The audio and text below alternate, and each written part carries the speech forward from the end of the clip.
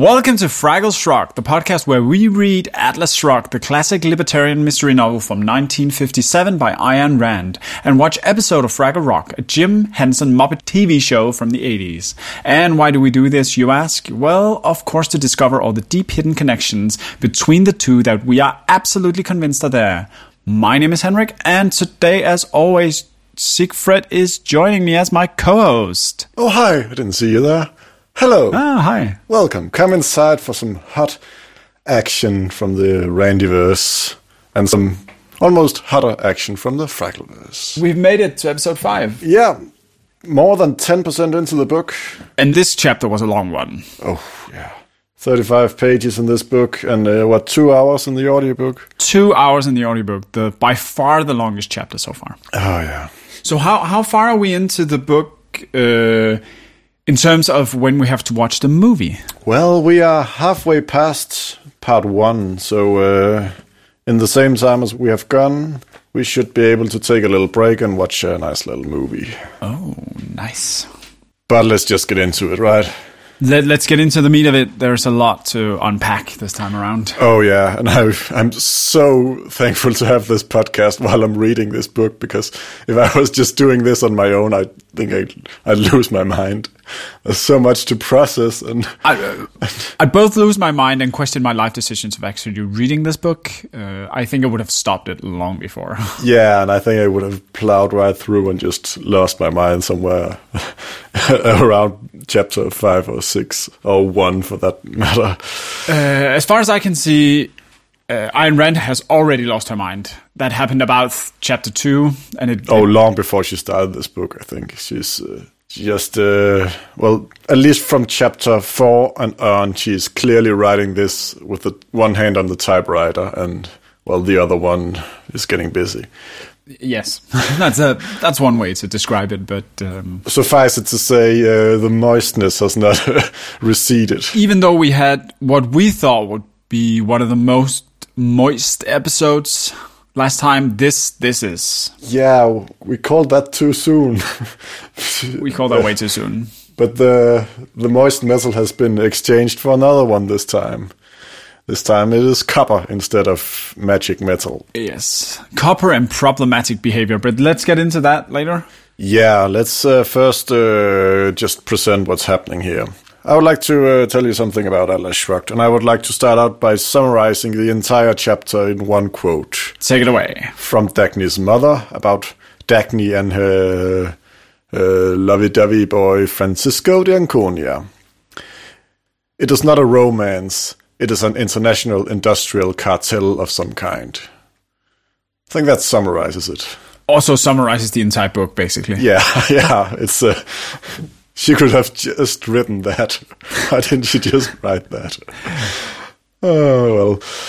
This chapter is a deep dive into these two young people's love lives, Dagny and this Francisco de Anconia, and I'm just gonna call him Frisco like Dagny does, because the other name is just too long. Yeah. So Frisco, he's the son of he's the heir to a copper empire, I guess. He's the guy, we've heard of him before. He's bought some useless copper mines in Mexico that has been taken over by the state.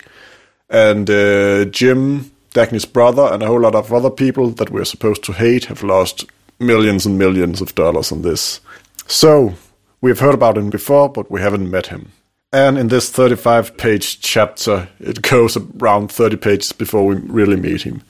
All the beginning of this chapter is just lead in and more details about Dagny's childhood, because of course we needed those. Like half of this book already is like her backstory. Yeah, I doubt anything has happened in her life that we haven't heard about at this point. And is her backstory really that interesting? It could have been summarized in about 10 pages, I would say. Yeah, she's basically just looking at blueprints and damning the evils of charity. And having a magical work week of, 72 million hours. I don't know. Yeah. A Fraggle she is not. Oh, no. I think we have disproven that by now. But, yeah. Frisco is the heir to a copper empire. He used to visit the Taggart kids every summer. And he's just like a Superman. He's amazing. He can do anything without trying. and he's an arrogant prick about it. He has, to quote Donald Trump, one of the greatest minds of all time. So of course we're supposed to like him. Yeah. As a 12-year-old, he's already taking industry jobs and building elevators out of ropes and pulleys to get up on rock faces by using differential equations he has invented on his own. Basically, imagine Khan from Star Trek. But at least he's humble about it, right? Yeah, very humble. And he's a big fan of Nat Taggart, to foreshadow some things. Founder of Taggart Transcontinental, alleged murderer and guy who tried to pawn his wife off in exchange for a loan. Oh yeah, that wonderful character. Yeah, he's an idol of young Frisco, who comes from his own line of dubious characters who made a history of mining copper. But at least they increased the efficiency, or they increased the family values of 10% of each generation we get to hear. Yeah, very efficient in a way that leans a smidge too far towards eugenics in the description. It was as if the centuries had sifted the family's qualities through a fine mesh, had discarded the irrelevant, the inconsequential, the weak, and had let nothing through except pure talent. Has anyone ever gotten hurt by a bit of eugenics? It's all in good spirit. He's the most brilliant phenomenon of a brilliant family line. Francisco, it was said, was to be the climax of the Dianconias. And that is the name of the chapter, the climax of the Dianconias. And we made fun of that earlier because it sounded dirty, but boy, she wasn't kidding. It is dirty. Because Dagny and Frisco start out early with sort of a capitalistic kind of flirting. Mm-hmm. Some flirting through the means of just working your fingers to the bone and unceasingly seeking out wealth. And that gradually turns into pure, true love. They basically have a battle all through their childhood. Who has the most stringent work ethic, it seems? Yeah, and he's always ahead of her. He's working in heavy industry at 12, as I mentioned. Yeah, and we're supposed to like him for this, that he smuggles his way into working child labor at 12. Yeah, it's strange. Well, as they get older, they fall in love and actually consummate their relationship in a carnal manner, so to speak. So to speak, indeed. And after that, they just they fuck like rabbits. And as he goes off into the world, they see each other less and less, and she stops seeing him at all, and he becomes sort of a weird playboy. Yeah, much to Dagny's annoyance. Like, she can't get why he changes his character traits, because he's not this humble yet very sociopathic character anymore. She's very surprised. Now he's throwing big lavish parties where all the women have to take their clothes off as some ice is melting. So in other words, a feminist icon. Clearly. Yeah. So back to present time at the end of the chapter. She goes to see Frisco to learn why he bought those useless copper mines. And it turns out it was all some sort of scam or practical joke with the goal of making everybody lose a lot of money. And he compares himself to Emperor Nero burning down the city of Rome. Are we supposed to actually get something coherent out of this? Because he started with this whole narrative of him being Nero and how he unravels everything in the fabric of everything. But I didn't really get it in the end. I was like, you're not really making a coherent point here. Well, we have 900 pages left to go. I'm sure he's getting around to it sometime, sooner or later. Maybe this book will make a point at some point. Who knows? Probably accidentally. It has to by just virtue of number of pages. Exactly. I call in the monkeys and typewriters rule of sooner or later. Maybe if we just take one chapter and just shuffle all the words, it will be coherent. Yeah, I'm sure you can make something coherent out of just rearranging all this. If you just take everything that Oren Boyle and Jim Taggart says, you can sort of just condense that into something meaningful. Yeah. But that's basically what happens. And along the way, it gets problematic. Yes. But let's get into that a bit later. Should we just quickly recap the Fraggle episode and then get on with the meat of it? Yeah, let's switch over. And I would like to actually also start this out with a summary in one quote. Uh-huh. Everybody has to choose. Yes. That's actually a line in there, and that's everything. That is a really great line, and surprisingly, it's not the episode title. No. The episode title is the wonderful The 30-Minute Work Week. Which is also very good. They're quite saying. It starts out with Doc and apparently his neighbor have some sort of disagreement. Yeah, and I still insist that the neighbor is the Gork King. Yes, let's agree on that. So he has a disagreement with Schimmelfinny. We found out, once again, that Doc is basically just a hoarder, hoarding random ass stuff. And he's been out shopping again, of course, like, the poor fucking dog has to like clean his mess all the time. Yeah, poor Sprocket. But he's in this episode, once again, he presents something to the dog that he quite can't have. So he gives him the choice between 2 donuts. Yes. That apparently don't have holes. So what the fuck is up with these fucking donuts? This is the biggest topic. This is what we should really be talking about. What are those donuts? Yes. What is going on? So it's some sort of sweetbread at least. But he waits so long with making a decision that he actually has to make another choice between 2 types of soup instead. So it's like, again, poor Sprocket really can't have his dinner. That's the whole. Because he's indecisive. He can't have his donuts. He can't have his dinner. And at the end, he has to go to bed without food because he couldn't make a choice. Yes. And I would just like to point out that this is the 2nd episode in a row that has ended with Sprocket not getting his food. Exactly. I think we're about... In a normal world, we would be about calling animal abuse at this point. Yeah. And it's a weird tendency that the human level stories just aren't resolving. Is that making a point about the interminable suffering of the existence? Or is it just lazy writing? Maybe we'll get to that at some point. I think we might get to that, or we might have a like really rich character arc at some point. But who knows? Fingers crossed. Fingers crossed, indeed. But what's going on in the Fraggle world? What is going on? The whole episode basically revolves around the fact that Wimbley has to pick a job, which is apparently something you have to have in the Fraggle universe. We never knew this before. For some reason, every Fraggle has to go to work now. Yes, because it's very important in the Fraggle universe that they take work very seriously. They take work so serious that you have to do it for 30 minutes a week. What? And sometimes you will even have to put in 1 or maybe 2 or 3 minutes of overtime. That is not acceptable. So that is terrible.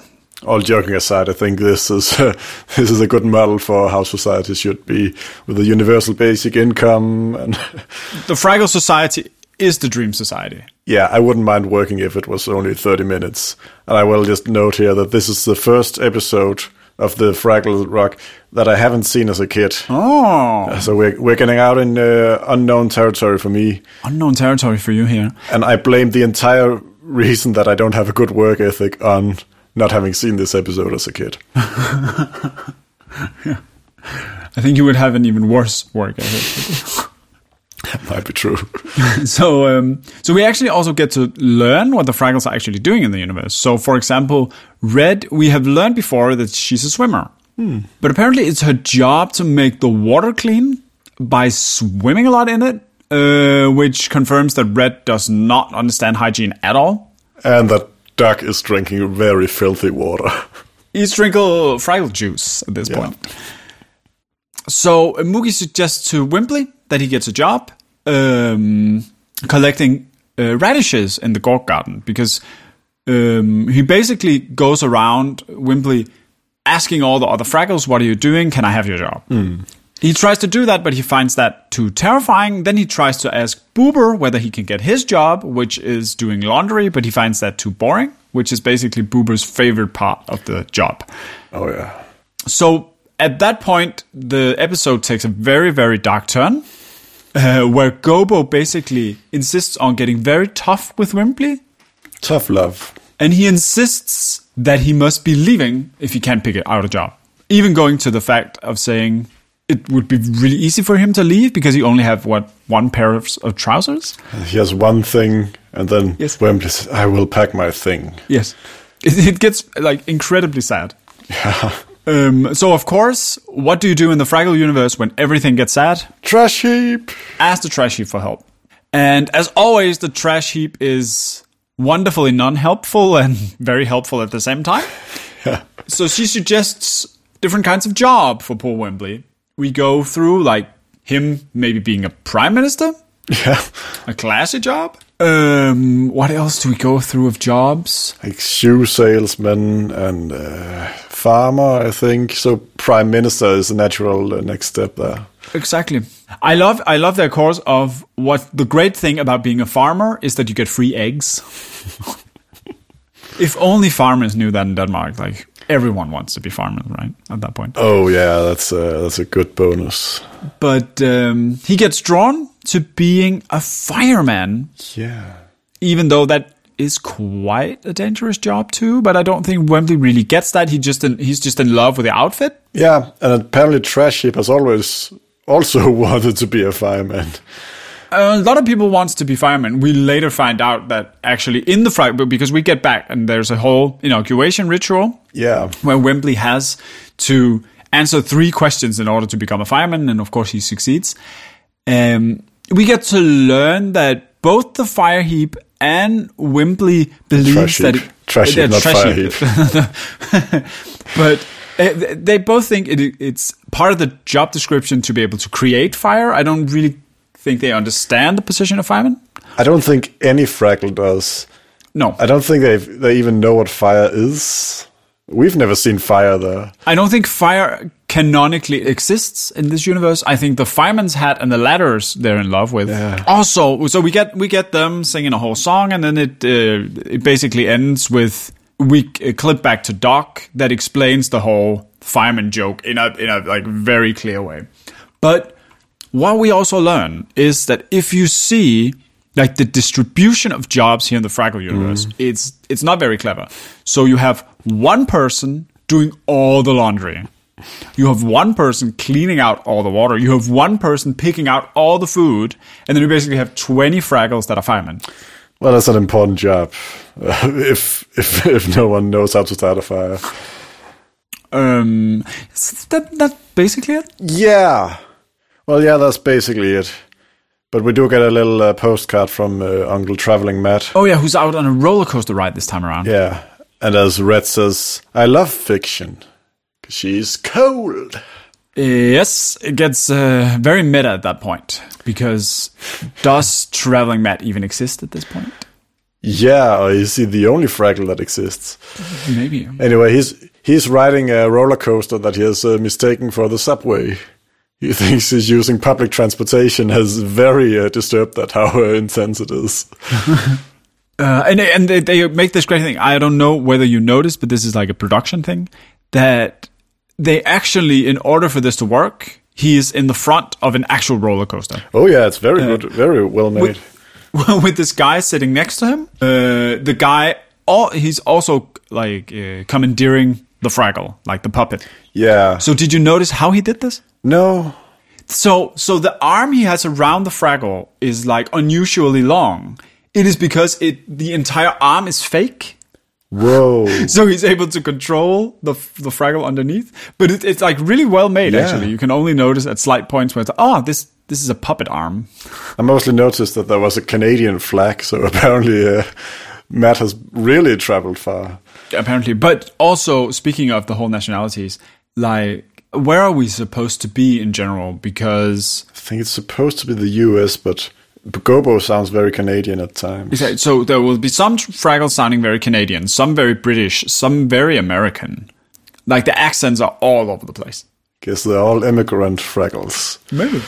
But I did wonder about that guy just sitting next to a Fraggle. Why didn't he think anything weird about that Fraggle thing? So I think we must conclude that either it's just normal for people to be around Fraggles, or Fraggles are invisible in this. But at this, a kid interacted with a Fraggle previously, so I think that there are just Fraggles living, and we just happen to follow a bunch of Fraggles that have been living in isolation, right? Yeah, they must like coexist with the humans. But then, why are the Fraggles hiding from Doc and Sprocket?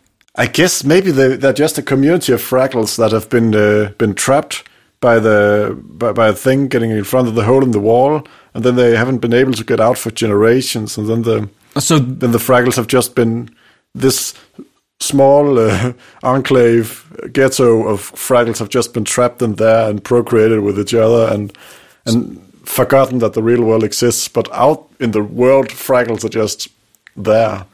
So it's basically some kind of like weird cult dungeon we have going on here? Yeah, I think so. Well, that might make sense, hasn't it? A lot of Fraggledom makes more sense when you think of it as just a weird cult. Like it's a weird cult, but at least they have good work ethics, right? Yeah. But we do get a confirmation that they are procreating in this chapter because Gobo mentions his mother and father. And there seems to have developed a closer bond between Red and Gobo since they kissed a few episodes ago. So that might be a teaser for what's coming up in the later episodes. Yeah, we may get a 50 Shades of Fraggle soon. Actually, speaking of 50 Shades of Fraggle. Oh, yeah. Should we move on to our infamous... Yeah, let's get into some 50 Shades. 50 Shades. Should I just start going for it? Yes. Working.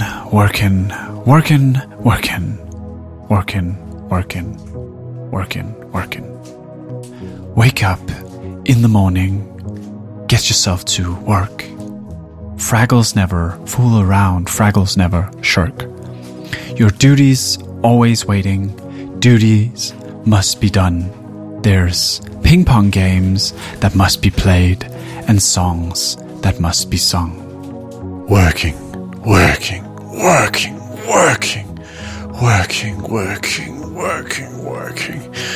I like to tell the story of what my work is for, a tale of toil and gathering radishes and more. But don't forget my mighty job, the lonely, tough routine. I dive and crash and swim and splash to keep the water clean. Working.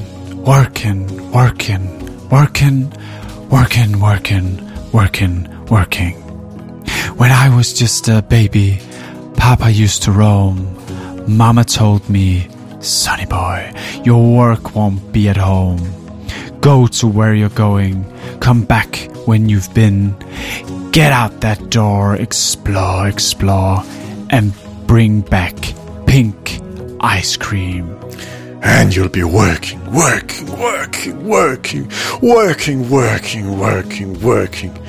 Give me work that's boring to the core. A job that goes on much too long and then goes on some more. The work I think I'll work at, or else I think I won't, is sort of something that you do unless maybe you don't. Working.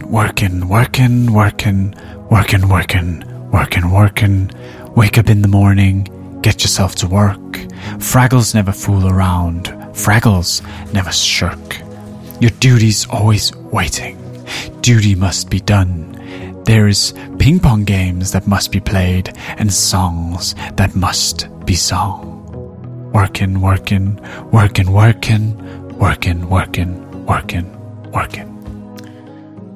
And some of you may have figured out that this is, in fact, not from Atlas Shrugged. Indeed. If you pay careful attention, you will notice that they say Fraggles. Otherwise, it's a perfect match for Atlas Shrugged. So here we have a little working song that might as well pop up, to be honest, in Atlas Shrugged. Yeah, I think we have found the tune to Richard Halley's new concerto. That's the link. So we should be able... This is the melody that the guy was whistling back in chapter 1. Wow, that's a circle. We finally cracked it. But should we move straight on to an actual 50 Shades of Gold? Yeah, and it's about to get serious.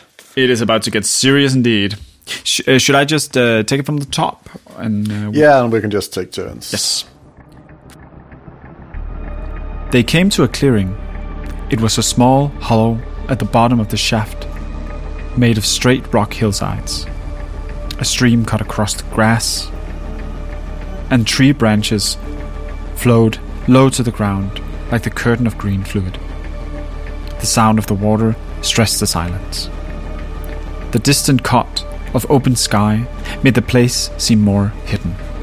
Far above, on the chest of a hill, one tree caught the first rays of sunlight.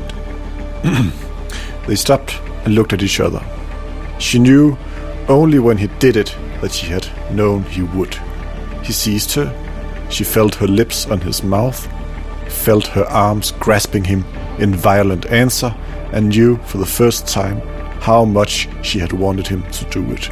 She felt a moment's rebellion and a hint of fear.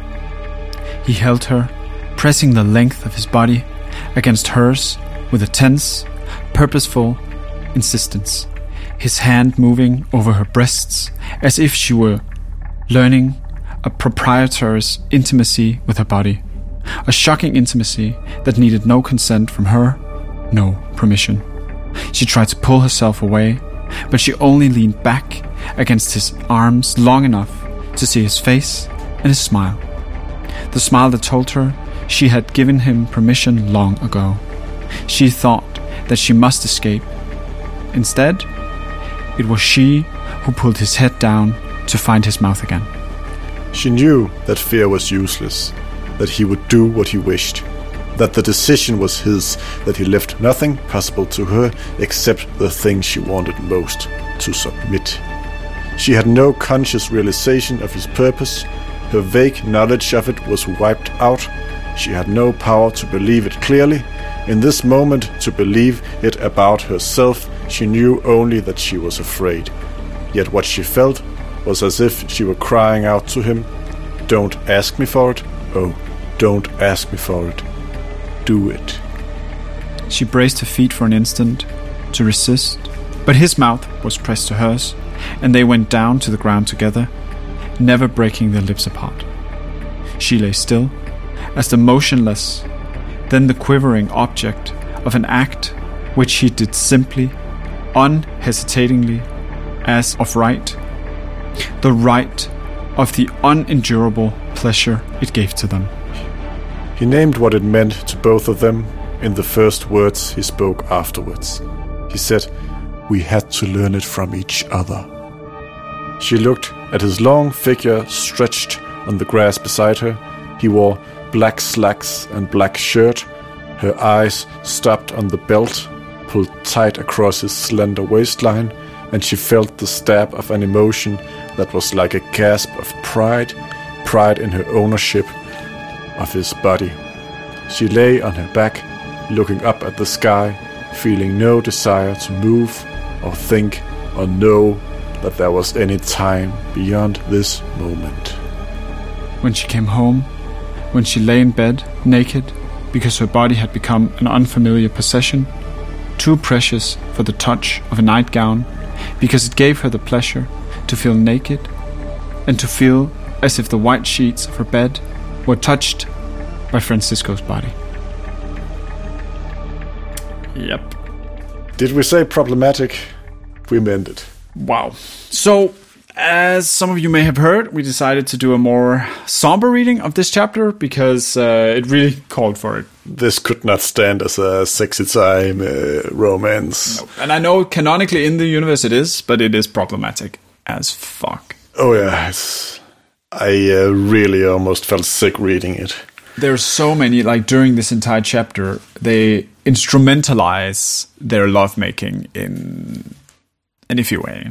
Yeah, I mean, people out there, surprise, you thought we were still in the 50 Shades segment. We are in the woke segment. Yes. It's about to get woke in here. It's about to get a hell of a lot of woke in here. Take it away. I mean, there's just so much in this chapter. At this point, we really need to address how Ayn Rand views women, right? Because is she a misogynist? She at least she doesn't have, I would say, the best ideas in mind for her gender.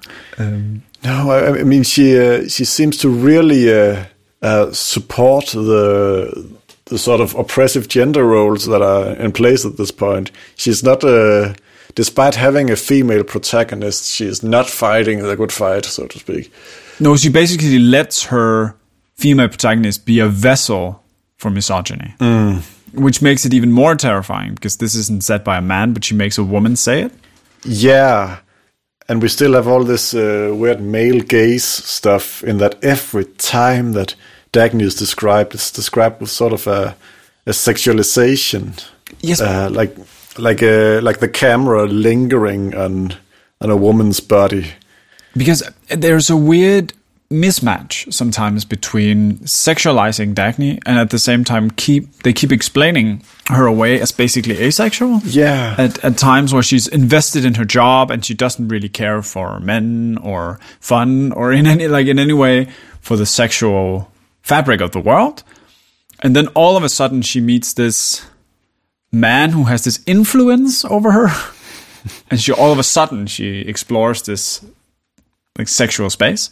And I mean, Iran can't seem to keep it straight herself because, as I remember from the first chapter, we're not meant to believe that Dagny is particularly beautiful. No. She wasn't described as such initially, but now she's apparently a true beauty goddess type. It seems like sometimes Ayn Rand will be falling in love with her own character and then forgetting the descriptions that came before it, because now it just fits the narrative for her to basically change looks. She's done this with several of the characters. They'll just be changing how their appearance on a whim.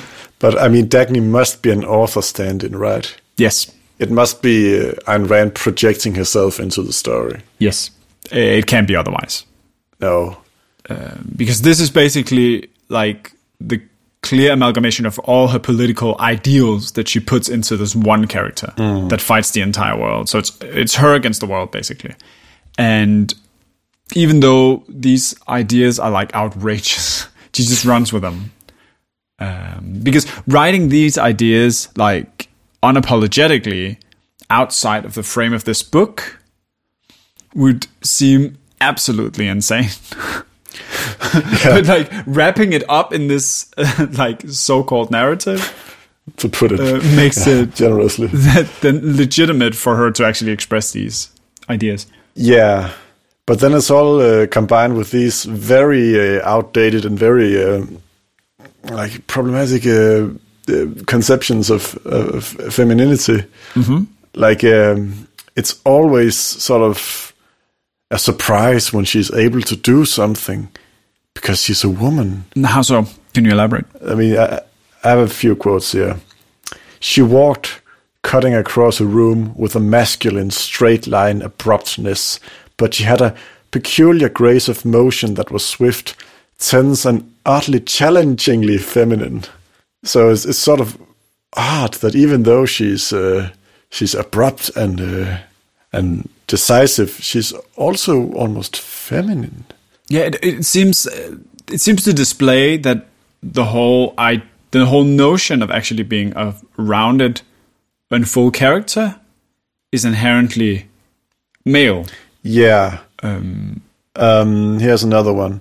She wore slacks or cotton summer dresses, but she was never so feminine as when she stood beside him, sagging in his arms, abandoning herself to anything he wished, in open acknowledgement of his power to reduce her to helplessness by the pleasure he had the power to give her.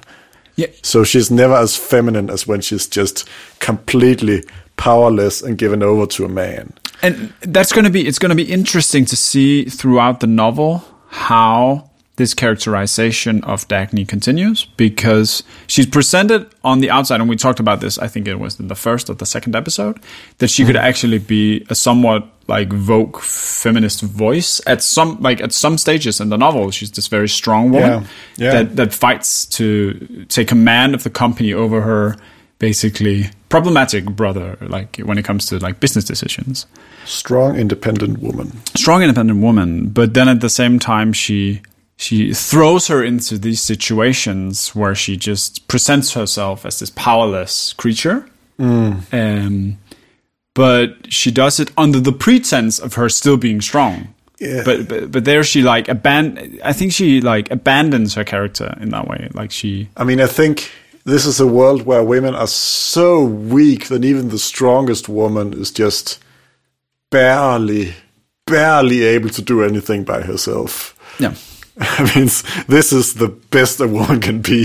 This is the strongest example of womankind, and she's just at the snap of Frisco Danconia's fingers, just a quivering, blubbering mess. Exactly. And even though she works for hours, and then we can discuss like her work morals and how healthy they are for her, but she's at least like giving it like 120,000%, right? She's putting in the work. She's putting in the work, clearly.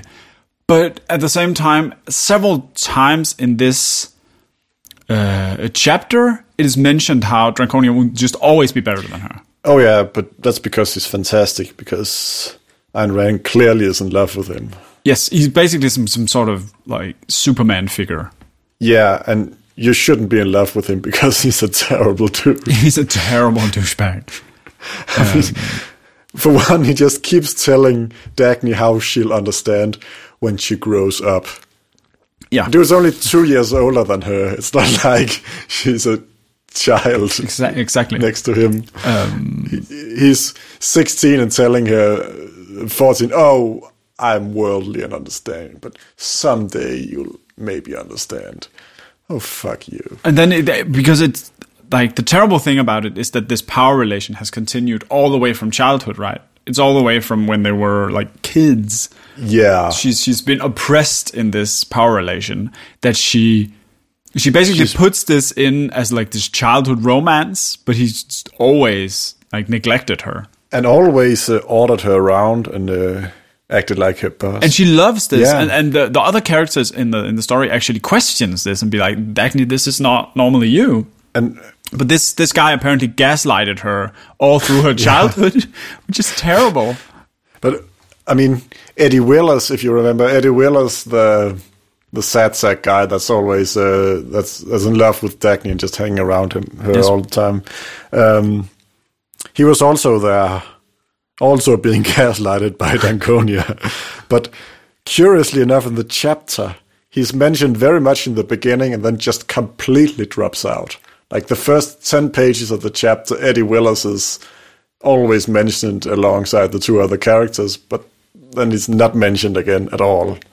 He just disappears. Yeah, she'll do this a lot with her support characters, where they'll just pop up when it's relevant for Dagny to tell them off or something like that, and then they'll just disappear off into the blue sky. Yeah, only as present as necessary. But this, as far as we've gotten, like the novel seems to be an excuse for Ayn Rand to basically talk about her political ideals.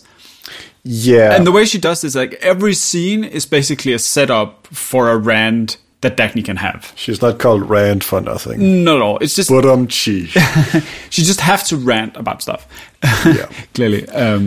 But it's an interesting narrative structure to have, where you will just basically abandon your entire story for the next good rant about capitalism. Well, I think that's what 1,000-page novels are made of. It's impossible to write a 1,000-page novel without getting into a bit of ranting and unnecessary nature description. And she does it from the very beginning. Like she's unapologetic about it. Right off the bat. Whereas this might as well be a political manifesto, which I begin to understand more and more why it's perceived as to, like it's used as a political manifesto for certain political types. Yeah, right? It's the slightest camouflage, the slightest veneer of a story. Exactly. But I mean, just to finish off this Frisco guy, I have two more things I'd like to point out here. One is just a little quote that again underlines how much of a feminist icon he is. I wish I could tell you what a relief it is to see a face that's intelligent, though a woman's. Wow. Intelligent despite being a woman. Yep. Again, we have this weird view of women from Rand, where it's an extraordinary thing that Dagny is intelligent, although she's a woman. And of course, Frisco is also just an abusive douchebag, physically as well. Yes. Because as a teen, Dagny suggests that she should try to become popular among the other girls at school, and Frisco slaps her. Oh, yes, fuck, I forgot this. Quote, she felt pleasure from the dull, hot pain in her cheek and from the taste of blood. She felt pleasure in what she suddenly grasped about him, about herself, and about his motive. Yeah. Yep. This reminded me very much of a classic Phil Spector produced hit song called He Hit Me and It Felt Like a Kiss. Is that actually a song? That's a hit. That's not just a song, a hit from the 60s. Like, I knew that guy was a douchebag, but come on. Yeah, I mean, it figures that that Frisco sounds like Phil Spector because Phil Spector shot his girlfriend and is in prison. But so, in other words, Frisco would really like Phil Spector. Yeah, they were two kindred spirits.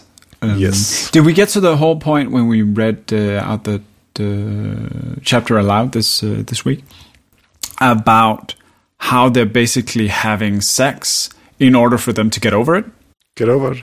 Because there's a quote in the book here where after they had sex, Dranconian will be saying, "That's good, we did that. Now we know how that feels. Now we got that over with. Now we know how to do that." Basically, like the instrumentalization of their whole relation. Yeah, it's purely sort of an instrument for pleasure. Yep. Because, as we are repeatedly told, Dagny does not really know how to feel emotions. At least she's told that, and she has internalized that. At the same time, this is a weird contrast, because she's always described as being joyful. Yeah. Which does not come across except when people say that she's joyful. Because then I want to put into question of how much of Dagny's character is herself and how much is this gaslighted version of her. Because she's basically always like Dranconian delight. Like she tries to do everything by his book. Yeah, so the question is, has she just been groomed from the beginning by him? It seems so. Is this really just a story of abuse and not of a strong, independent woman? As far as this chapter goes, it would highlight it, actually. It's did we say problematic? Yeah, but that's an interesting lens to like view the rest of the story and like how much of Dagny's character are actually her and how much is basically a veil put over her head. Yeah, it's worth to remember. Just a side note: when I had to figure out how old they were to determine the age gap, and I just tried to Google it because I didn't want to scroll around the 100 pages. And I've found it on Conservapedia. Ooh. And that listed Dagny's birth year as 1986.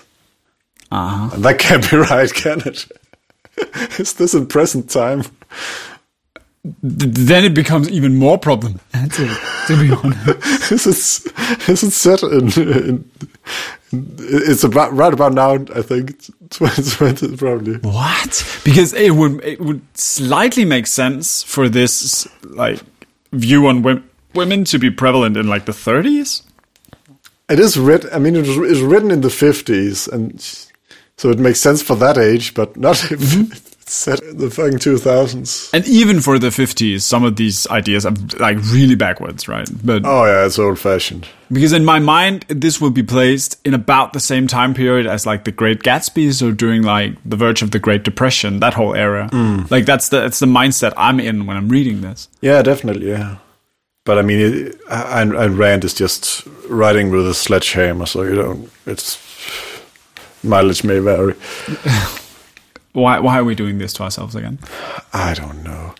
One thing that struck me was that every important event in this chapter happened at the Wayne Falkland Hotel, and it felt like Ayn Rand was a film director who had to save money on locations, so she just reused the same one, not knowing that a novel you could just go anywhere. You don't have to go back to the same location for everything. Maybe she's a method actor, so she's actually going to these places that she's writing about. Oh, wouldn't surprise me at all. Because she seems to be like so bad at hiding herself in the novel that it would make sense for her, in order to write this novel, she would actually have to visit the places to actually just write about her experiences there. Maybe it's like a Jack Kerouac on the road sort of thing, where she's just describing what happened to her a few years ago, just changing the names. It wouldn't actually surprise me. It seems the most reasonable explanation for this. But I think, like, going through this novel in this very meta-theoretical way makes it an interesting read. But reading this just as face value, like, how can someone go through this book and not see all the logical fallacies expressed in it? Like, how can you actually think that the ideas expressed in this book are, like, valid? I don't know, but then again, there are people believing all sorts of things. So I guess it's a case of wanting to believe it because you're already doing it. Perhaps. So it's sort of a moral justification to yourself, so you can sleep at night when you're stealing poor people's money. That might be the case because, as we maybe talked about in the introduction episode around that, there's actually something called the Ayn Rand Institute, because there will be a lot of people. This book has a huge following. Yes. Right? Around Randians, I think they're called. But yeah. Randy people. Randy people. Okay. And both, like, here in Denmark, where we're situated, but also, like, across the world, especially. Yeah. And it's fascinating to read about how these people, like, unapologetically embraces this novel as the, like, greatest piece of artwork and the greatest expression of their whole, like, moral ideas. It is the libertarian Bible. Yes. Like, nothing short of it. And the more I read about this book, the more scary it becomes how people take it as face value. Yeah, I mean, it's like when Scientology is a religion built up around the writings of a really hacky sci-fi writer. Yep. Who's just pounding out short stories and first drafts and sending them in. But I think you basically laid out the whole idea for the next podcast project. Is it, what's it called? L. Ron Hubbard. Battlefield Earth. Yeah. I can see something there. Well, should we get on to the next section and hand out some awards? Yes, let's do it. Let's deal out some awards. Let's go to the most Fracklian sentence. What have you got? I don't really have a lot here. I was hoping you had something. The most Fracklian sentence. I mean, I have two that are not great, but I guess there's if we want to get into that now, but there's a wonderful sentence about being gay at a ball. Yes. I was just saving that for best sentence because I really liked it. But should I give you mine? Yes. I don't give a damn for a moth-eaten turret and 10th hand unicorns. This word salad sounds as much as Rand as Fraggle, I think. Yes. And by the way, a turret is a gun tower, so I really don't know what a moth-eaten gun tower is supposed to mean. Nope. I can't even begin to guess that. But Frisco said it, so I'm sure Dagny just accepted it. Oh, yes. She accepted it and got, like, weirdly moist about it. Yeah. And the other one is, isn't it wonderful that our bodies can give us so much pleasure? Because the Fraggles are a pleasuring bunch, I'm sure. Yes. I'm not sure the Fraggles will express it that way, but... no. Or maybe the Fraggle universe is just a sex cult. That could also very well be the case. Just camera right. There's an orgy all the time. No, that's what you see when they're jumping in the pools all the time. They're basically fucking. Oh, yeah, they do it underwater. Yeah. No, they clean the water. Yeah. Clean in heavy quotes. Cleanse it. So I think this should just go to the moth-eaten turrets and 10th hand unicorns, because let's give it to that, but not a strong running this time around. It's by default. From Fraggle Rock, Randian, on the other hand. Oh my!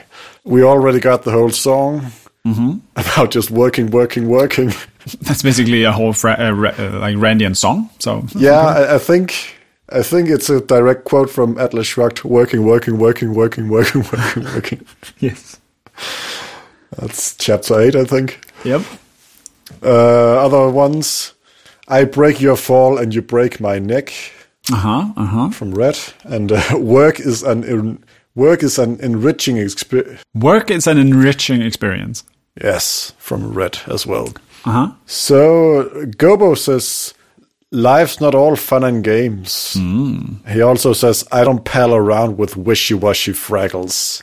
And then as a special nomination, I would like to nominate the least Randian from Gobo as well. And that means my job is done for another day.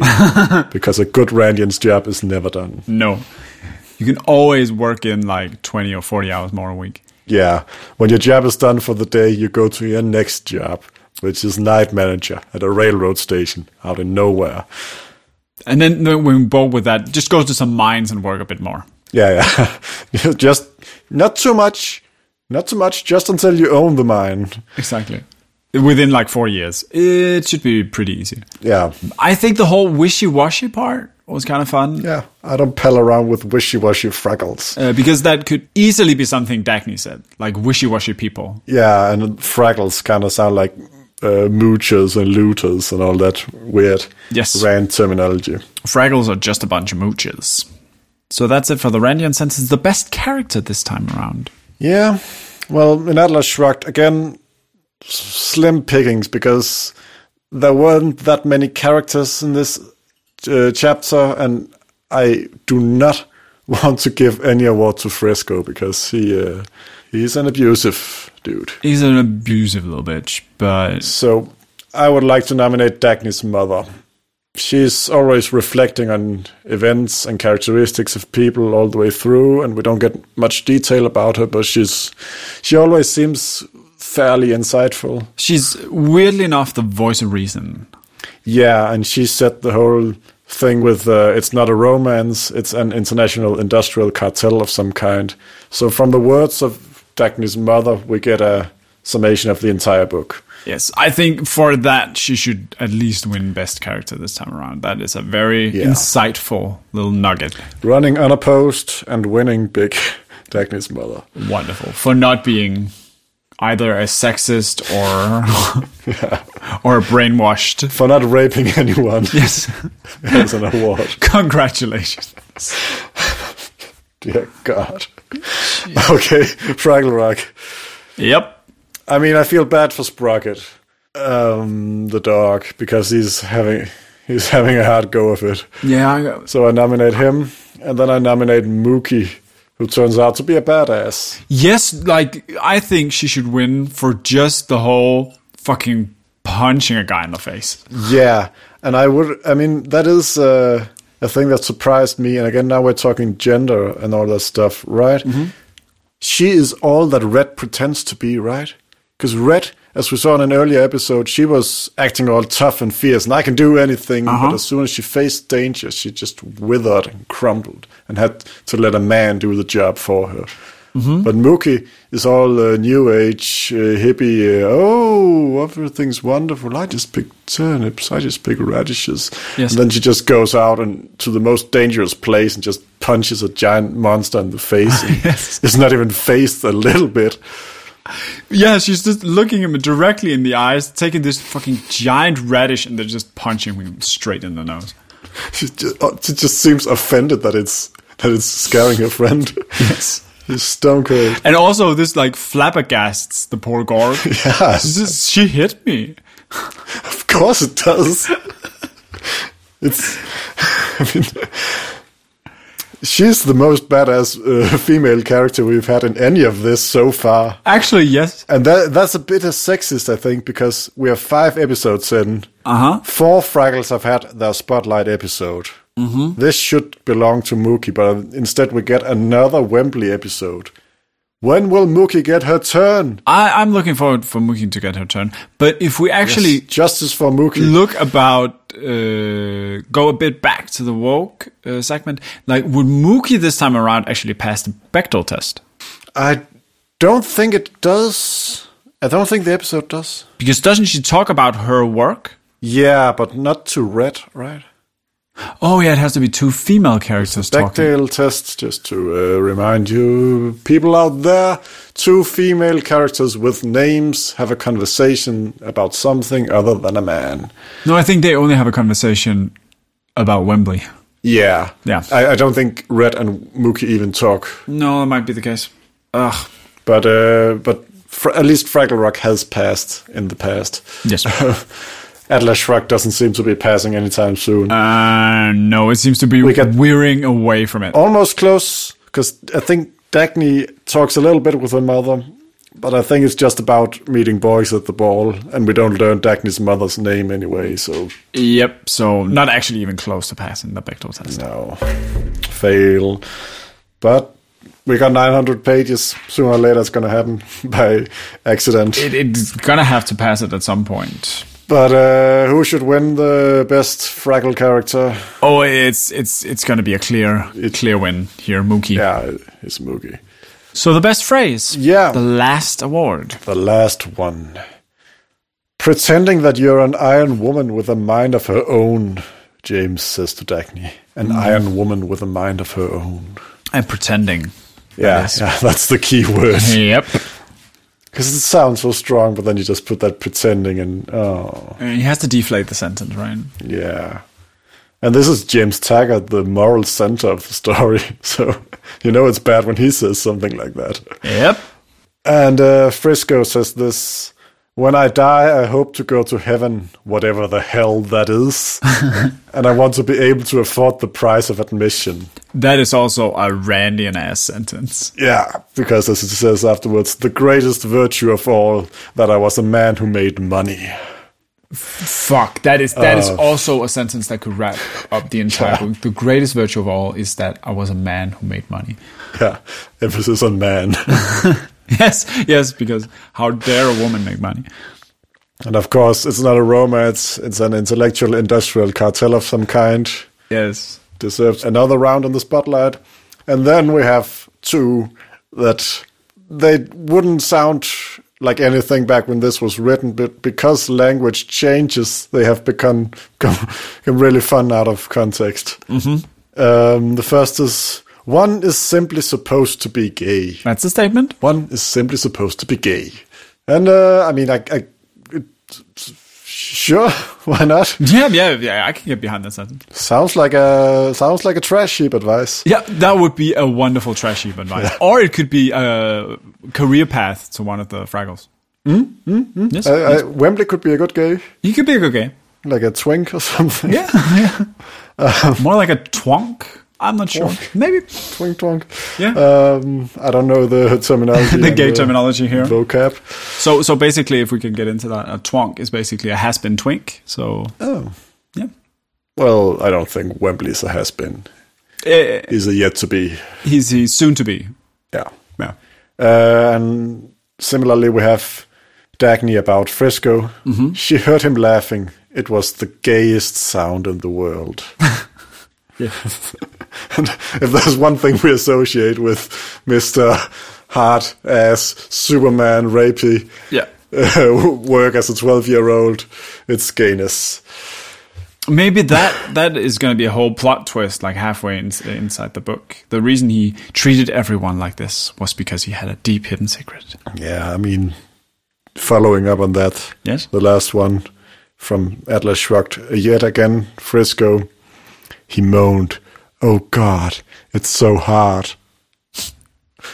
Yes. Oh. I think that one's too easy. And I think the gay ones are quite fun, again, because of language changes. But but they're not so substantial. No, in and of themselves, they're not that fun. I think more the whole, like, buying your way into heaven. I love that. That's just unapologetically dumb. Yeah, maybe that should win. On the other hand, the whole industrial cartel thing is just so perfect. But then again, we have spotlighted it a bit, and we already gave an award to Dagny's mother. So I think we, with that sentence, have our title of the episode, though. Not a romance, but an industrial cartel of some kind. I think that's a wonderful episode title, and it's very saying. And winner of best Atlas phrase is, "When I die, I hope to go to heaven, whatever the hell that is, and I want to be able to afford the price of admission." Yes. And finally, Fraggle Best Sentence. 2 nominees. Go for it. I don't know the password is the password, from Gork King Schimmelfinny, who's the boss of password security. He will never get hacked. Oh, yeah, that whole conversation the two of them has. Isn't that basically so? And this is for the Danes out here. It's a weird deep dive. But isn't that whole conversation basically the Danish comedy group Linje 3 sketch? Yeah, I think so. Did they steal this sketch from Fraggle Rock? I mean, why not? It seems like their intellectual sort of level. Because I think this sketch came before them, and it's very much a Linje 3 sketch. It's just. I'm just throwing it out there for the people in the know. I'm sure it is. And another one, Trash Heap says, is addressed her omniscient rubbishness. And that is how I would like to be addressed in the future. Thank you very much. Omniscient rubbishness. Yes. The Trash Heap is great. She deserves an award. Oh, she does. Maybe we should just have a Trash Heap award. The Trash Heap of the episode goes to the Trash Heap. Yes. You've earned it. So it has to go to someone who's like weirdly insightful without saying anything at all. Yeah, I mean, I guess that could be a good award for just giving to either of the chapter of the episode. Mm-hmm. Just whoever says the most insightful, sweet nothingness. Yes, I think we could go with like a Best Trash Heap award. I would be up for that, doing it going forward. Yeah, let's keep an eye out for that. Yes. And maybe this time give it to one who's simply supposed to be gay. Yes. That's an inaugural Best Trash advice. That could be a really good Trash Heap advice. Most trashy advice. Yes. Because the Trash Heap is basically a drag queen anyway, so... Yeah, the gayest sound in the world. Yep. Her omniscient rubbishness. Preach. And on that note, it's not a romance, it's an international industrial cartel of some kind, and we are out.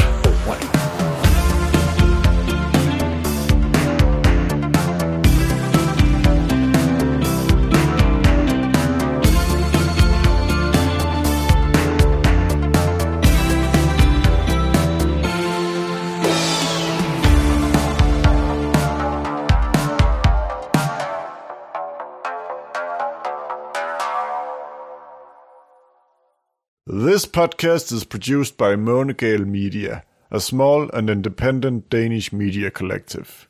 If you want to learn more about this podcast and our other projects, visit our website at maanegal.dk. That is Månegale with 2 A's up front, .dk. At the moment, most of our stuff is in Danish, but we are looking to expand our selection in English in the future. So, stay tuned to the madness.